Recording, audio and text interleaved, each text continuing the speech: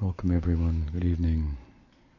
So we're discussing Sri Rupa Goswami's Namastakam, 8 prayers glorifying the holy name.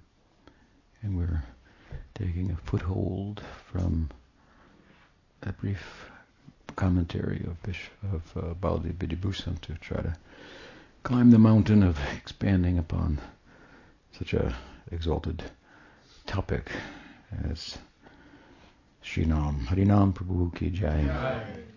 And tonight we come to verse 6, and everything's fine so far. We heard the exalted position of the name, chanted by liberated souls, non-different from Krishna himself, despite its lofty position in transcendence, such that the crown jewel sounds of the Upanishads are like jewels shedding light on just the effulgence coming from the toenails of the name. Despite that, the name descends into the world in syllable form, and common people can take advantage of it even without knowing it. We call that namabhas, or knowing it, but not knowing the implications of joking and using Krishna's name, of assigning Krishna's name to the street that you live on, or to name your son after him, and so forth and so on.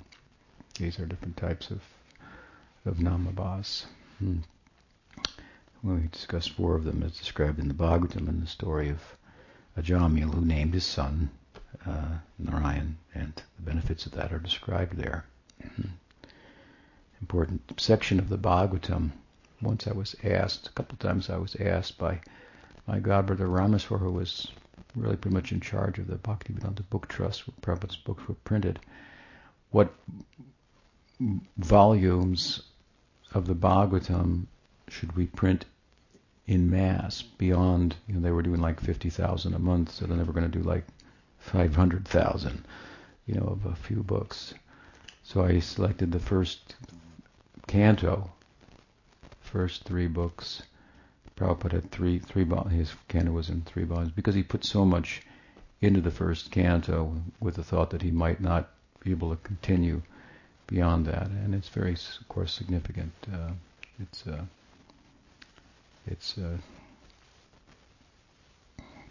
full with very many important points. And then I chose the 6th canto, which I don't know how many volumes it was printed originally, but the first volume, in which the story of Ajamil is found and the glories of the name are described.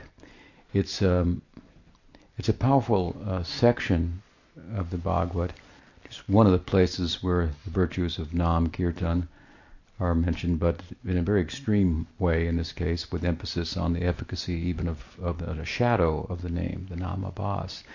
But it also comes following a discussion as to the nature of a comprehensive solution that Parikshit Maharaj was seeking to the problems of life, which include things like what was just described previously in the 5th canto, hellish conditions. The idea being basically that, as it's described in the 5th canto and elsewhere as well, that there's a system of punishment and reward that's built into the machine of material nature, so to speak.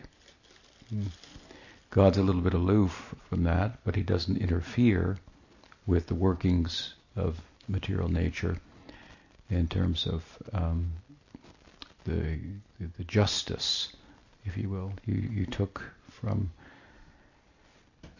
nature, and so she wants to be repaid, something like that. Principle of karma, good and bad, it's all binding. So God's a little bit aloof from that. He doesn't interfere. If he did, Maya Shakti would have no place, no standing. He doesn't get up close with her like he does with his Swarupa Shakti. He glances over her. from a distance. Hmm.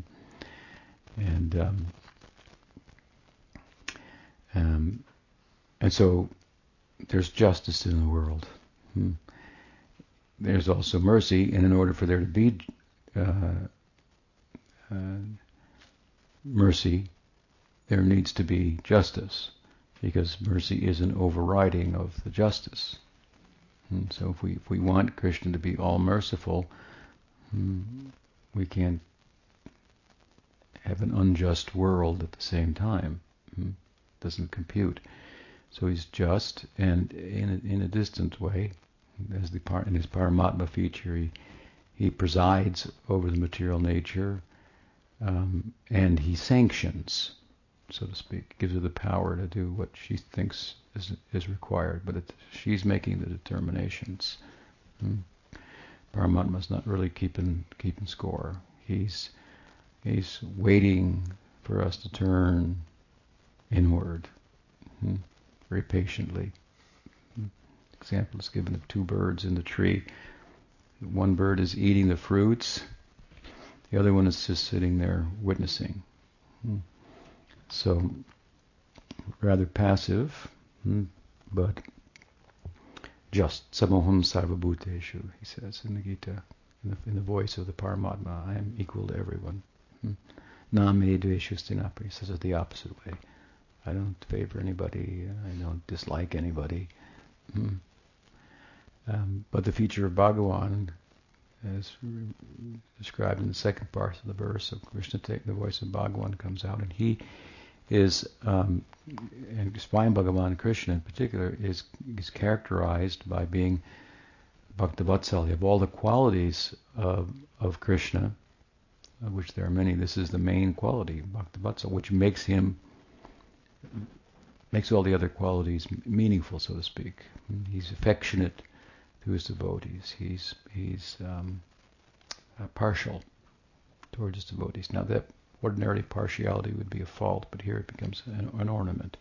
So in one form he's just where need be, and in another form he is partial towards his devotees. So those who have come in his direction, and how have they come in his direction? Through the influence of his devotees, who are the very extension of his Kripa Shakti, his power for giving mercy. So through the agency of the devotees, bhakti is distributed. Wherever bhakti goes, Krishna has to go. So he's not playing favorites, but he is controlled by bhakti. And I think we heard about that last night, right? He's controlled by bhakti, so wherever she goes, he has to go. And then there is this overriding, so to speak, of the mercy, of the justice. And that's the position we find ourselves in, right? Recipients of grace. A kind of, as I said the other day, the karma is the driving force in the world. There's another force called bhakti, and it's not under the influence of cause and effect. And so coming in touch with it is sometimes described as being lucky, bhagya. What is the verse? Brahmanda brahmite kon bhagyavan jeev. Guru Krishna prasade pai bhakti lata bija. It comes in the form of the Guru, giving the seed of bhakti. And so we become lucky.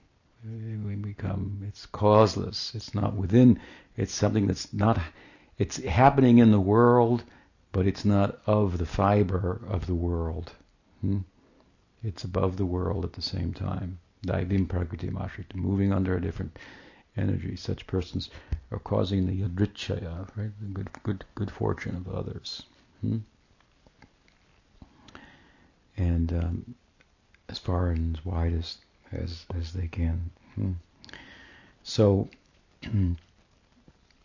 sixth canto, then, Parikshit Maharaj, he hears about the punishment reward system, and it can get pretty bad. Some of the things that people can do, the way they abuse their human life and so forth. And so a very kind of powerful statement is there in the fifth canto to emphasize that there are consequences for actions. And some actions are pretty bad, so there's pretty bad consequences. So the compassionate heart of Parikshit Maharaj surfaces after this in the beginning of the 6th canto, and he asks his Gurudev how to remedy this so that people won't go to hell. Basically is what he wants to know. How can we save people from hell? This is the Vaishnav. He has no suffering for himself, but he suffers at the suffering of others. Krishna says this in the Gita. The highest yogi is he who sees the suffering of others as if it is his own. So this is Parikshit Maharaj expressing this. And a lot of people get caught up in that 5th canto, but they don't get out of it. What the essential thread of the text, the entire text is about. It's all about Ananya Bhakti, Shuddha Bhakti. It's not about, and it's about Braj Bhakti. It's not even about the Aishvarya of Bhagawan, which the world is part of. We're in the world, so it addresses it, but the point is to come out through Satyam Param, Dhimahi, thinking about him, so forth. So, not to be preoccupied with necessarily the structure of the world. Maybe for preaching you want to do that. Prabhupada had an idea at one point. Of course, when he asked Pujapad Sridhar Maharaj about building a planetarium, he said, yes, build it like Brihad Bhagavatamrita. The essence of the Bhagavatam, it shows this possibility of different theistic possibilities, different spiritual, religious and spiritual experiential planes, realms, culminating in Goloka, and types of love culminating in Gopi Bhav. So that's what the book's about. So you need to kind of follow the thread, but you come into the 6th canto, and here's the compassionate heart of Parikshit Maharaj. So many people I know read the book, and they're just ready to just, send people to hell. That one's going to hell, that one's going to hell, and so forth. And Parikshit Maharaj, upon hearing, his heart just melted. How can I save them from this? So Sukadeva Goswami starts to reply, and he replies that, bad karma can be overcome by good karma. And Parikshit Maharaj is not satisfied with that, because he says, you may do bad karma, do activities that accrue bad karma, and then by good karma I can cancel them out, but then I still just might do bad again, and just this back and forth. He gives an example of an elephant that bathes in the river. It gets out, it's all clean, and he rolls on sand. So he didn't think that was a very good solution to the problem. And then Sukadeva Goswami, kind of testing his student to see what he's learned, he says, by Gyan, then, rather than by karma, by knowledge, because karma is based on ignorance, the root of it is what? What's the root of karma, the suffering of the world? Anadi avidya, beginningless ignorance. So, knowledge, not like light ignorance is better than dark ignorance, good bad karma, but knowledge. He suggests, so Gyan, by this you can overcome the problem. And then Sukadeva and Parikshit Maharaj isn't satisfied with that answer as well, and he says, that's like if you had bamboo and you cut off all the shoots, but the roots are still there. Why? Because we know the problem with karma. We explained it. Another way to talk about it is that it's the path of karma, the Dharma Marg, is governed by what? Rules. The 3 modes of material nature. Which one? Ignorance. No. And passion. Rajas.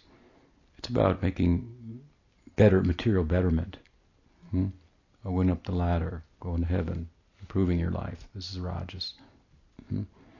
So karma marg is governed by Rajas. And Gyan is governed by what?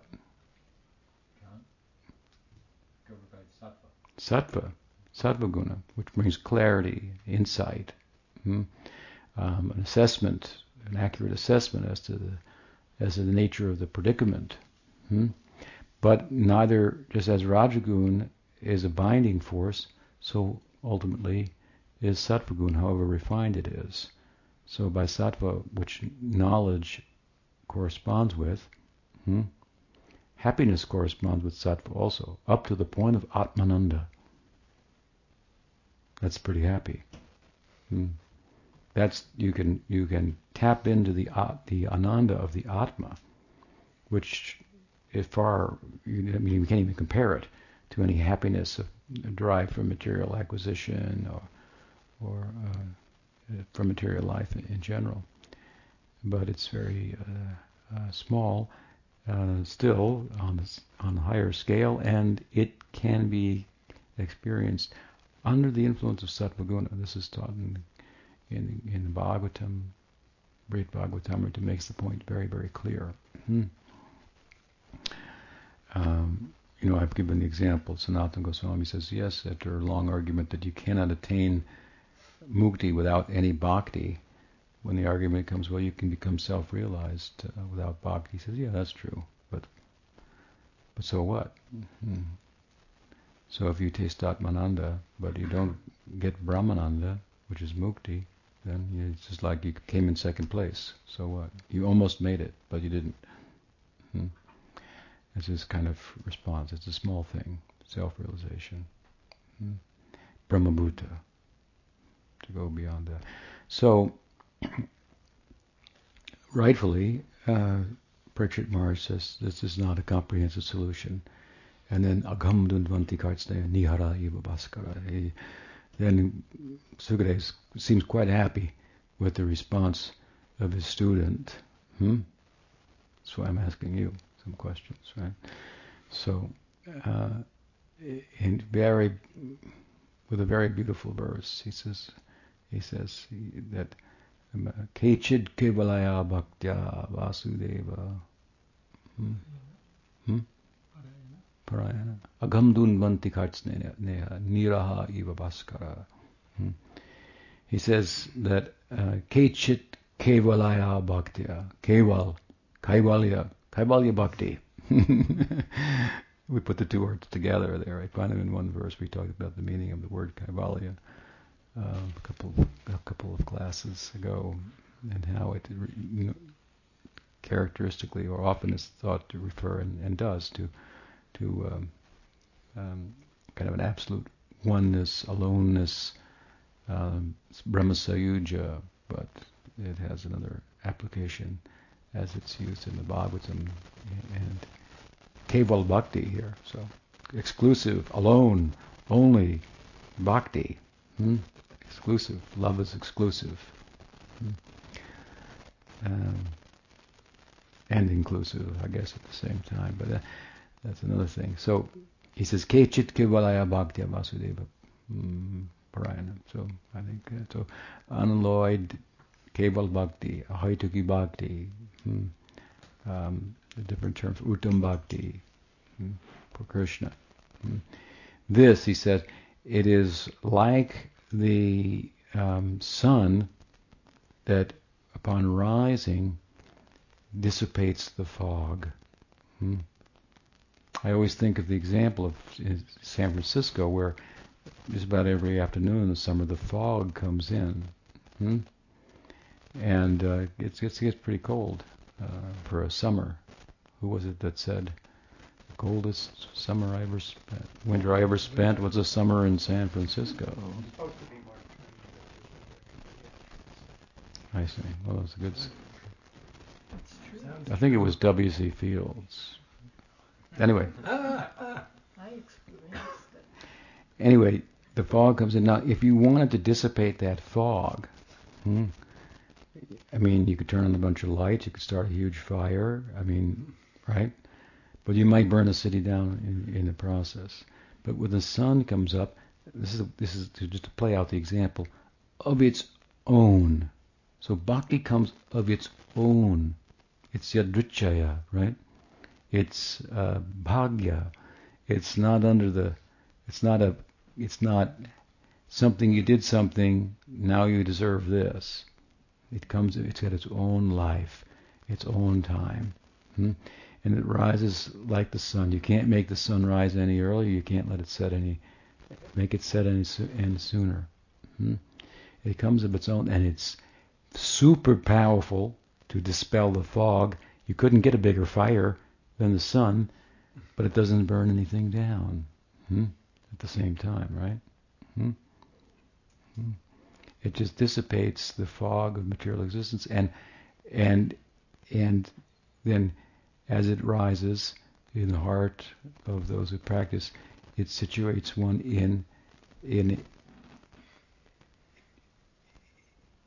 it doesn't burn anything down. Means it's not like gyan that burns everything down. Get rid of the problem, burn it down. It just provides a different and user-friendly environment. So as I was saying the other day, the robust sense of the Atma that we find in Gaudiya Vaishnavism makes for a transcendence, a mukti, a prem that it enters into, that our present position in human life has some correspondence with. It includes everything. Nothing. It's not getting rid of anything other than a misconception that there's something to get rid of. That's one way to look at it. What are we doing? We're trying to love. You don't have to get rid of that. Love Krishna. That's all. And then there are different effects from loving Krishna that might be looked at as getting rid of something, but they're really just about loving Krishna and all the powerful positive effects that come from that. So it's all 100% positive. The removal of the negative is really just another way of talking about the positive effects.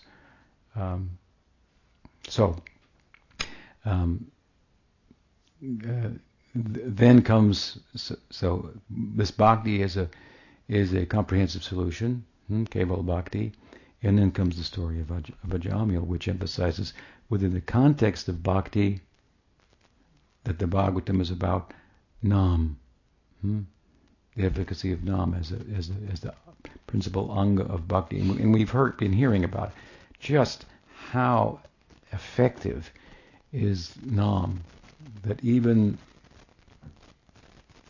how graceful it is. It's exalted, living in the transcendent world, residing there, worshipped by liberated souls. It comes here in the form of syllables. The person comes here in the form of syllables. Right? And even those syllables are used not as a spiritual practice, but in passing, in jest, and so forth. They can burn up lifetimes and lifetimes of karma. Incredible, right?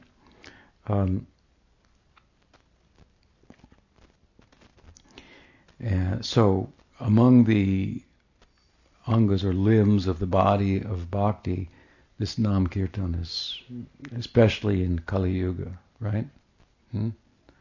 It's said that when the setting of the sun of the passing of Krishna, then what is it verse?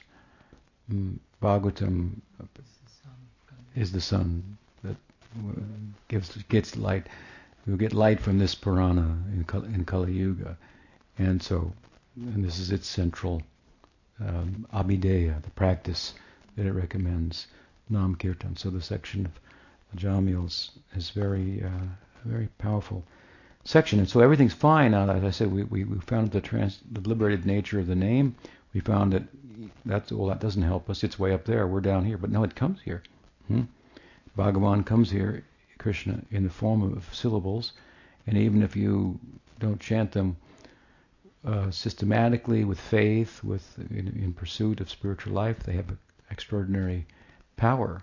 They have the power to give, to afford one mukti. May not do it every time, but has the power if he so wants to. He can do.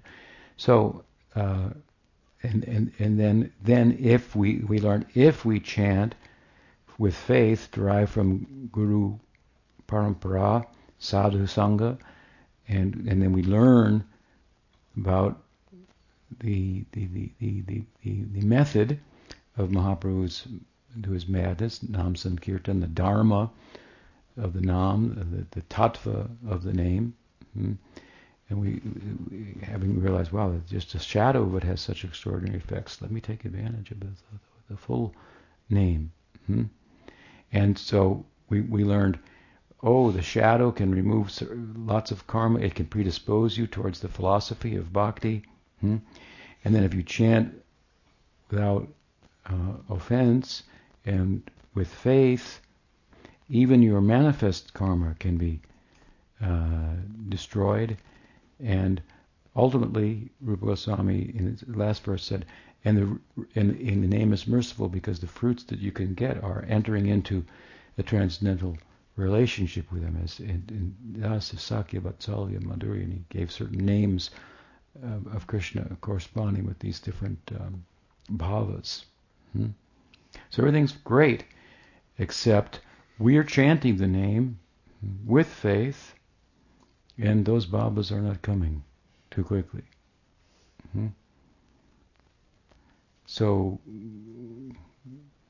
there's a problem somewhere. We have to sort out the problem. And of course, the catch-all, the problem is, by offending the name, now you've created the problem for yourself, because now your karmic problems were sins of the flesh, but now this is a spiritual sin. You've gone against bhakti, against Bhagavan, and so you offended the name. So it's more like indelible. When I was a kid, I was raised as a Catholic, and they used to talk about venial and mortal sins. So I had this vision of this like this glowing soul, over the heart, and then the venial sins were like in pencil, and then the mortal sins were like these big ink, blots. You wanted to really avoid those. They were harder to erase. You had to say more Hail Marys and Our Fathers and so forth. And they were embarrassing to talk about, too, even behind the screen, right? That was the confessional. So sins of a spiritual nature, because they're going against bhakti. Bhakti is spiritual. They're against the name. The name is liberated. So in our material, unliberated condition, the name comes to us. But given our ignorance and background and so forth, we may even bite the hand that feeds us. So now Rupa Goswami feels that has to be it. This has to be addressed. Everything sounded good until now, but now there's a solution to that too. So he says, in verse 6, he says what? O Harinam, you have two manifestations. Vacha, the Supreme Person denoted by the holy name, and Vachaka, the sound vibration itself. Between these two, we, devotees, understand that the latter is more merciful than the former, since even an entity who has committed hosts of offenses in relation to the former becomes free from such offenses by serving the latter through his mouth. Such an entity thereby dives in an ocean of eternal joy. So, Rupa Goswami says there's the named Krishna, and then there's the name of Krishna. Now the Puranas tell us that these are one, and we've been hearing this already. What does it say? Nama Chintamani Krishnas Chaitanya Rasa Vigra Purna Shuddha Nityam Mukta Binatvam Nama Namino. Binatvam Nama Namino. The Nam and the Namino, the name and the named, are binatva. They're non-different. They're one. So when you get that down, they're one, then you have to learn that there's a difference between them also. That's Gaudiya Vaishnavism for you. So what's the difference? He says that the name is more mercifully disposed than the named. So if we offend the person, the form of Bhagavan, what to do? Then in the form of his name, he will still stay with us, even if we offend the form. and by chanting the name, then you can overcome the fence of the form. So let's take, for example, the typical idea of what's being discussed here is the fact that Bhagavan also comes to the world in form, right? The Archa Vigraha, the deity form. And so Archan is one anga of bhakti, so there's a way to worship the deity. And it's quite detailed. And among other things, there are 32 offenses mentioned in Bhakti Rasamrita Sindhu that you can commit to the deity. And then Rupa Goswami refers to, I believe, Agni Purana, where there's a whole bunch more, and maybe Jiva Goswami lists a whole bunch of them in his commentary. So there's all kinds of offenses that you could commit to this very merciful form of Bhagavan who comes in constituted apparently of material elements, but approached through ritual and through the system of Archan, makes his presence felt to the devotees in a very powerful way. So we had to be careful to avoid those offenses. And it's taught here that if we make the offense, how will we then relieve ourselves from the reaction? That will be by kirtan. So after doing the deity worship, then one can sit in the different forms of kirtan. Of course, Nam kirtan would be most powerful, but other types of kirtan also, Puranic kirtan, like reading the Bhagavad, citing verses. But to do Nam kirtan, then you can counteract any of the offenses to the deity, or the way in which our Archan is prescribed. It's filled, you may have noticed, with the utterances of the name of Bhagavan. So there's kind of a kirtan filtered into it. But this is no excuse for being lax in deity worship and so forth. There are different standards. That's certainly the case. Prabhupada told me to get little Gaurnitai deities, wake them up, worship them, put them in a box, and go out and do kirtan all day long. And come back and go to sleep, night, morning, wake up, do the same thing. So it's not you have to have this many artiques or something. There are different systems, different ways to honor the deity. They were just here, those deities, with Anandamayi. She's serving them now. So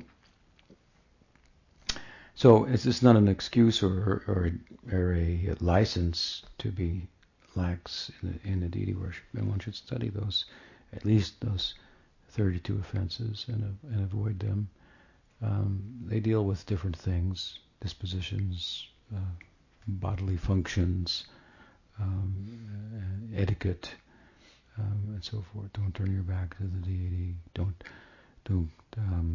praise yourself in front of the deity. Don't glorify other people in front of the deity. Typically, it's said that no one should be worshipped in front of the deity. I asked Prabhupada about that once. We were walking in Vrindavan, and I said, Prabhupada, I don't know if I was citing from Bhakti Rasamrita Sindhu per se, although that's there. Maybe somewhere else he had mentioned it in his purport. That I think he even he said I don't know. He might have even said the spiritual master shouldn't be worshipped in front of the deity. Even I think he might have said that. Even I might be wrong about that, but anyway, I asked him, and we're doing it, and you're saying don't, So I didn't have a problem with it. I just wondered what he would say. Pushta Krishna looked at me like, what's wrong with you? He was Prabhupada's secretary at the time, Pushta Krishna Maharaj. Nothing wrong with me. I just wondered what he would say, So Prabhupada said, dilemma. And then he just kept on walking. That's all he said was dilemma. Yeah. And then I think it was in the same walk I asked him, what is the meaning of astakaliya? You use this term in your commentary on Upadeshamrita and so forth. I had some good questions at times. It just reminds me, I think I was on the same walk. At any rate, there are, this way, a number of offenses to the deity. One should be aware of those and avoid those. But the power of the Nam is such that if you offend the form of the Lord, the name maybe still stay with you. If you have some sense of remorse, we find that remorse in Mahaprabhu's second verse of Shikshastakam, right? Some healthy remorse, not in a neurotic way. And so he continued to take shelter of the name. A good example, perhaps outside of the offenses that can be committed in a Archan Marg that can be counteracted by Nam, by Kirtan, is we've been there before in this discussion, but to go again to the Brahma Vimohan Leela, because there we find Brahma coming, and he is now being acquainted with the form of Krishna, in relation to whom or which he can realize his ideal of fraternal love. He's also seeing the form of the devotees who personify, the cowherd boys who personify that love. So he's becoming acquainted with it. But he offends them. He offends the form of Krishna. He offends Krishna, right? The commentators have talked about it in different ways, largely to partially kind of exonerate him. Minor, kind of a curiosity. But in his mind, you have to recall, as I've said before, that at the dawn of creation he had the darshan of Krishna, Vasudeva Krishna, dressed in Gopavesh, as described in very overtly in Gopaltapani Upanishad. In the Bhagavatam, it's in a very less overt way. It's described. He's born from the lotus umbilical cord emanating from the navel of Narayan, Vishnu. And so he's trying to find his source, and he meditates and so forth, and he sees Narayan, and then he sees Krishna. So it looks like Krishna's coming out of Narayan, and he's in the Gyan Mudra and instructing him wisely, and so forth. But in the second canto, in the 9th chapter where this comes, there's another version of it that comes later in the 3rd canto also. Another Chatur, was it Chatur Shloki section? I think it's in the earlier one though. It's a description of his feet. And the wise, learned commentators, the founding acharyas, have determined that, well, because of the way his feet are described, it had to be Krishna, who is Tribhanga Lalitam, right? He's in a threefold bending form. It's standing like that with his one foot crossed over the other. And so, anyway, so he's had a darshan of Krishna, but now he's in Brahma Vimohan Lila, he's having the darshan of Krishna kind of full blown, fully immersed as he is in Sakyarasa.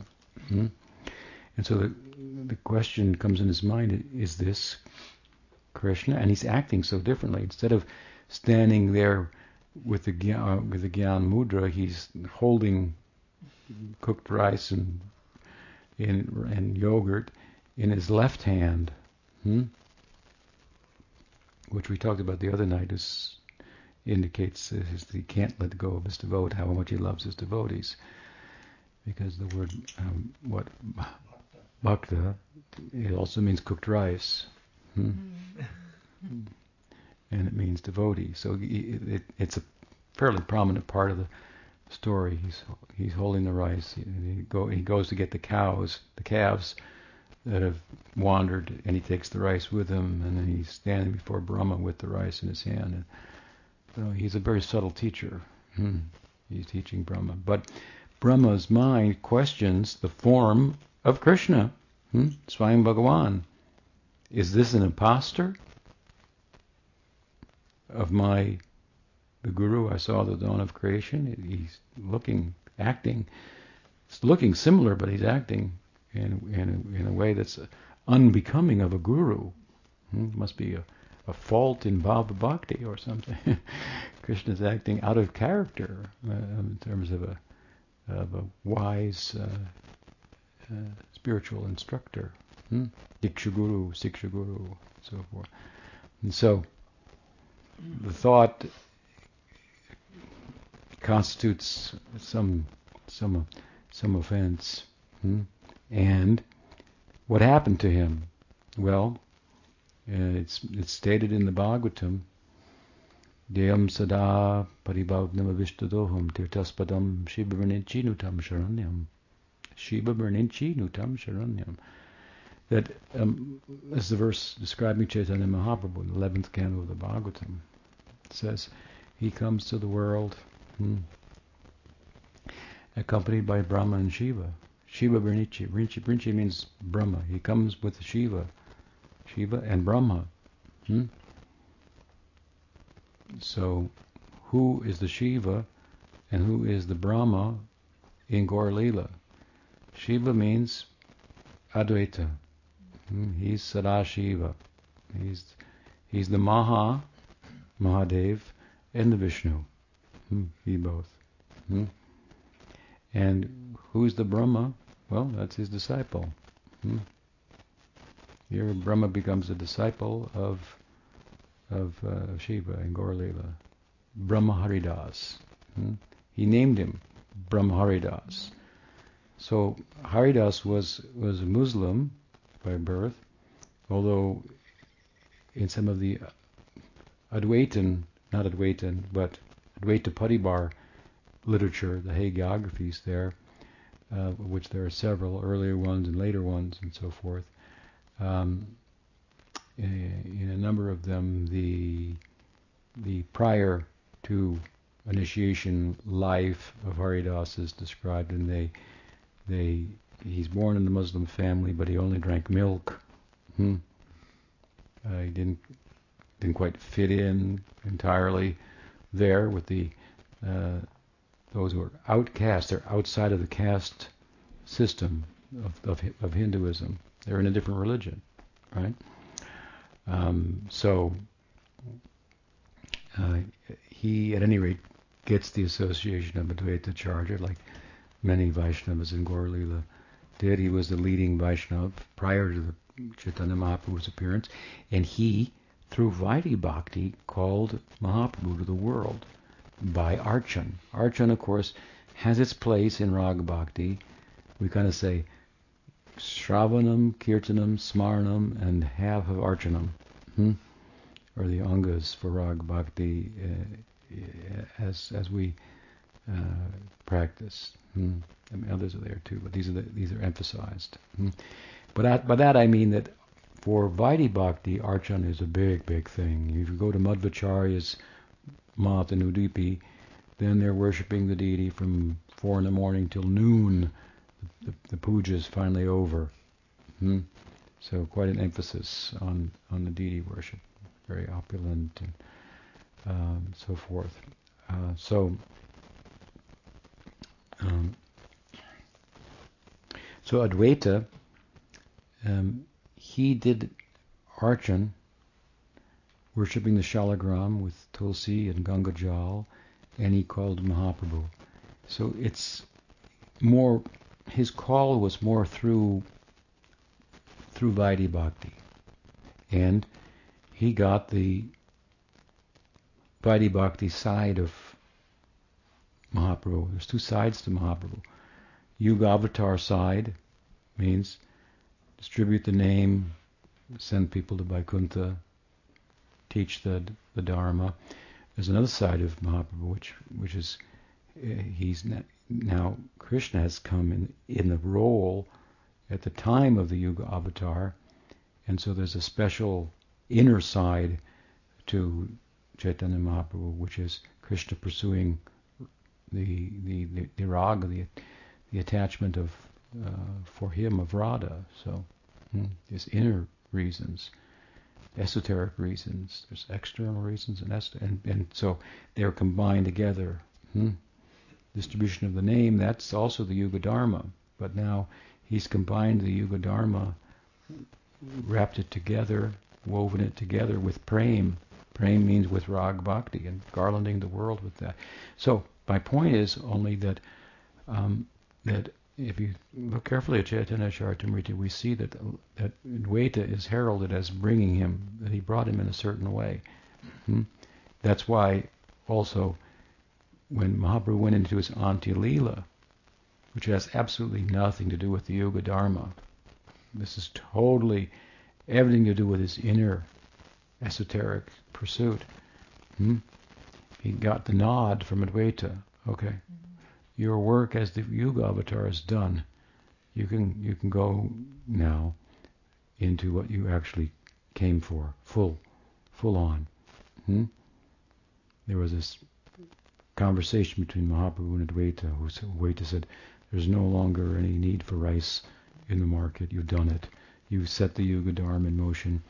So nobody quite understood, and suddenly Mahaprabhu began to move away from public life by the force of how he conducted himself in public life, by Nam Kirtan and outreach. He was very consumed in instances of converting even powerful other people from other traditions, even, right?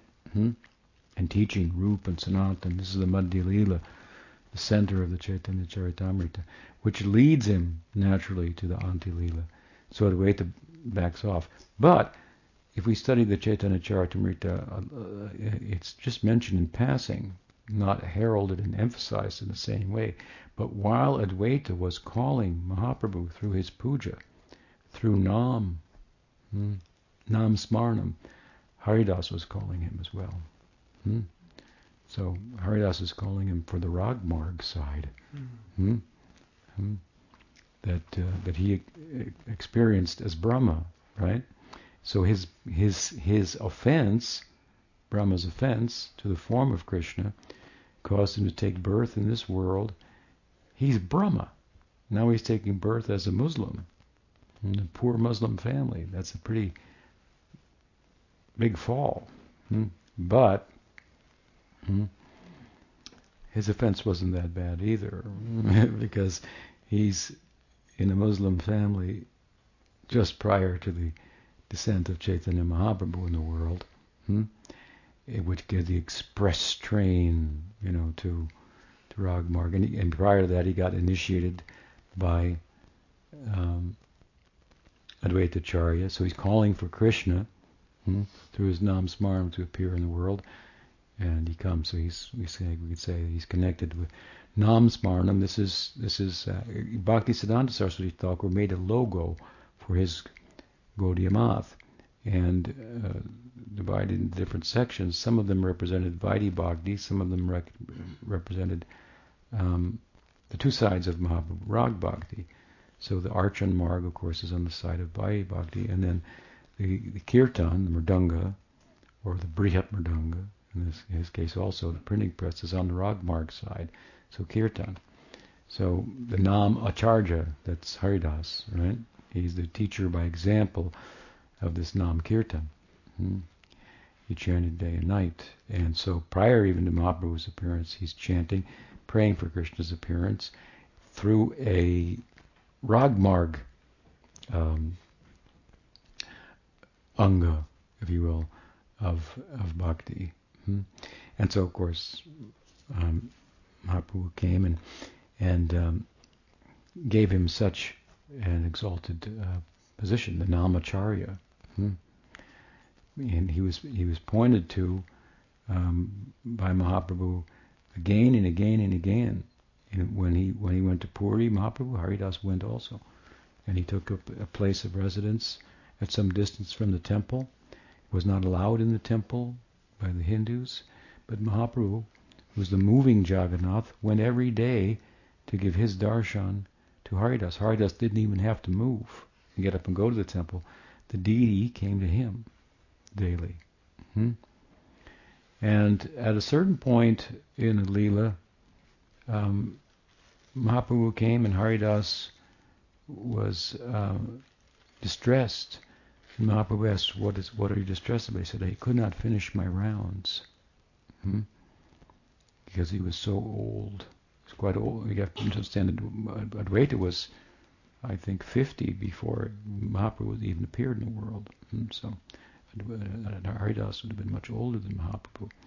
So he was getting older and older, and in his old age he couldn't complete his vow of chanting, which was to chant 300,000 names a day, which took about 22, 23 hours in a day. He had time to take a nap and a bite to eat and chant again, start again. It's an incredible example. I mean, it's just otherworldly entirely. Brahma took to heart, I offended the form, I'm going to make up for that by taking the name. And Mahaprabhu said to him, well, you're old now, that's all right. And then they conversed further, and he had a request. Haridas expressed a request that I might leave this world looking into your, holding your feet, I think, lotus feet, looking on my chest, looking into your lotus face. And that happened within a day or two. And what happened following that? To fall back on a point raised in one of the previous verses of Rupa Goswami's Namastakam, Mahaprabhu took the body of Haridas in his own hands and danced to kirtan while kirtan was performed by his devotees, and took then the body of Haridas. This is the body of a Muslim, right? Who the Hindus thought was impure. The Hindus would not even allow him in the temple, but Mahaprabhu took him in his own hands, embraced him, carried his body to the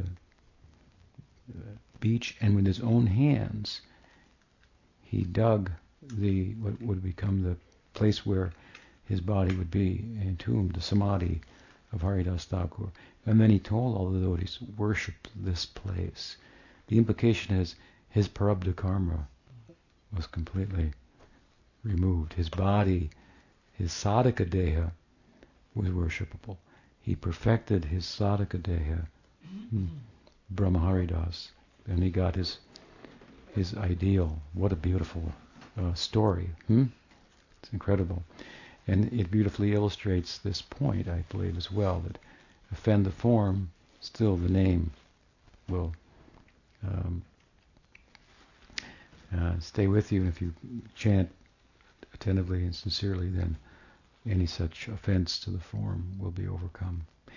Now we'll go next to the next problem. We've overcome our offense to the form of God, but what about our offense to the name itself? Oh, that's another thing. We'll have to hear about that in our next class. Shri Harinam Prabhu ki jai. Brahma Haridas ki jai. Shri Shri Gaur Radha Madhava ki jai. Gaur Bhakta Vrinda ki jai. Gaur Premanande.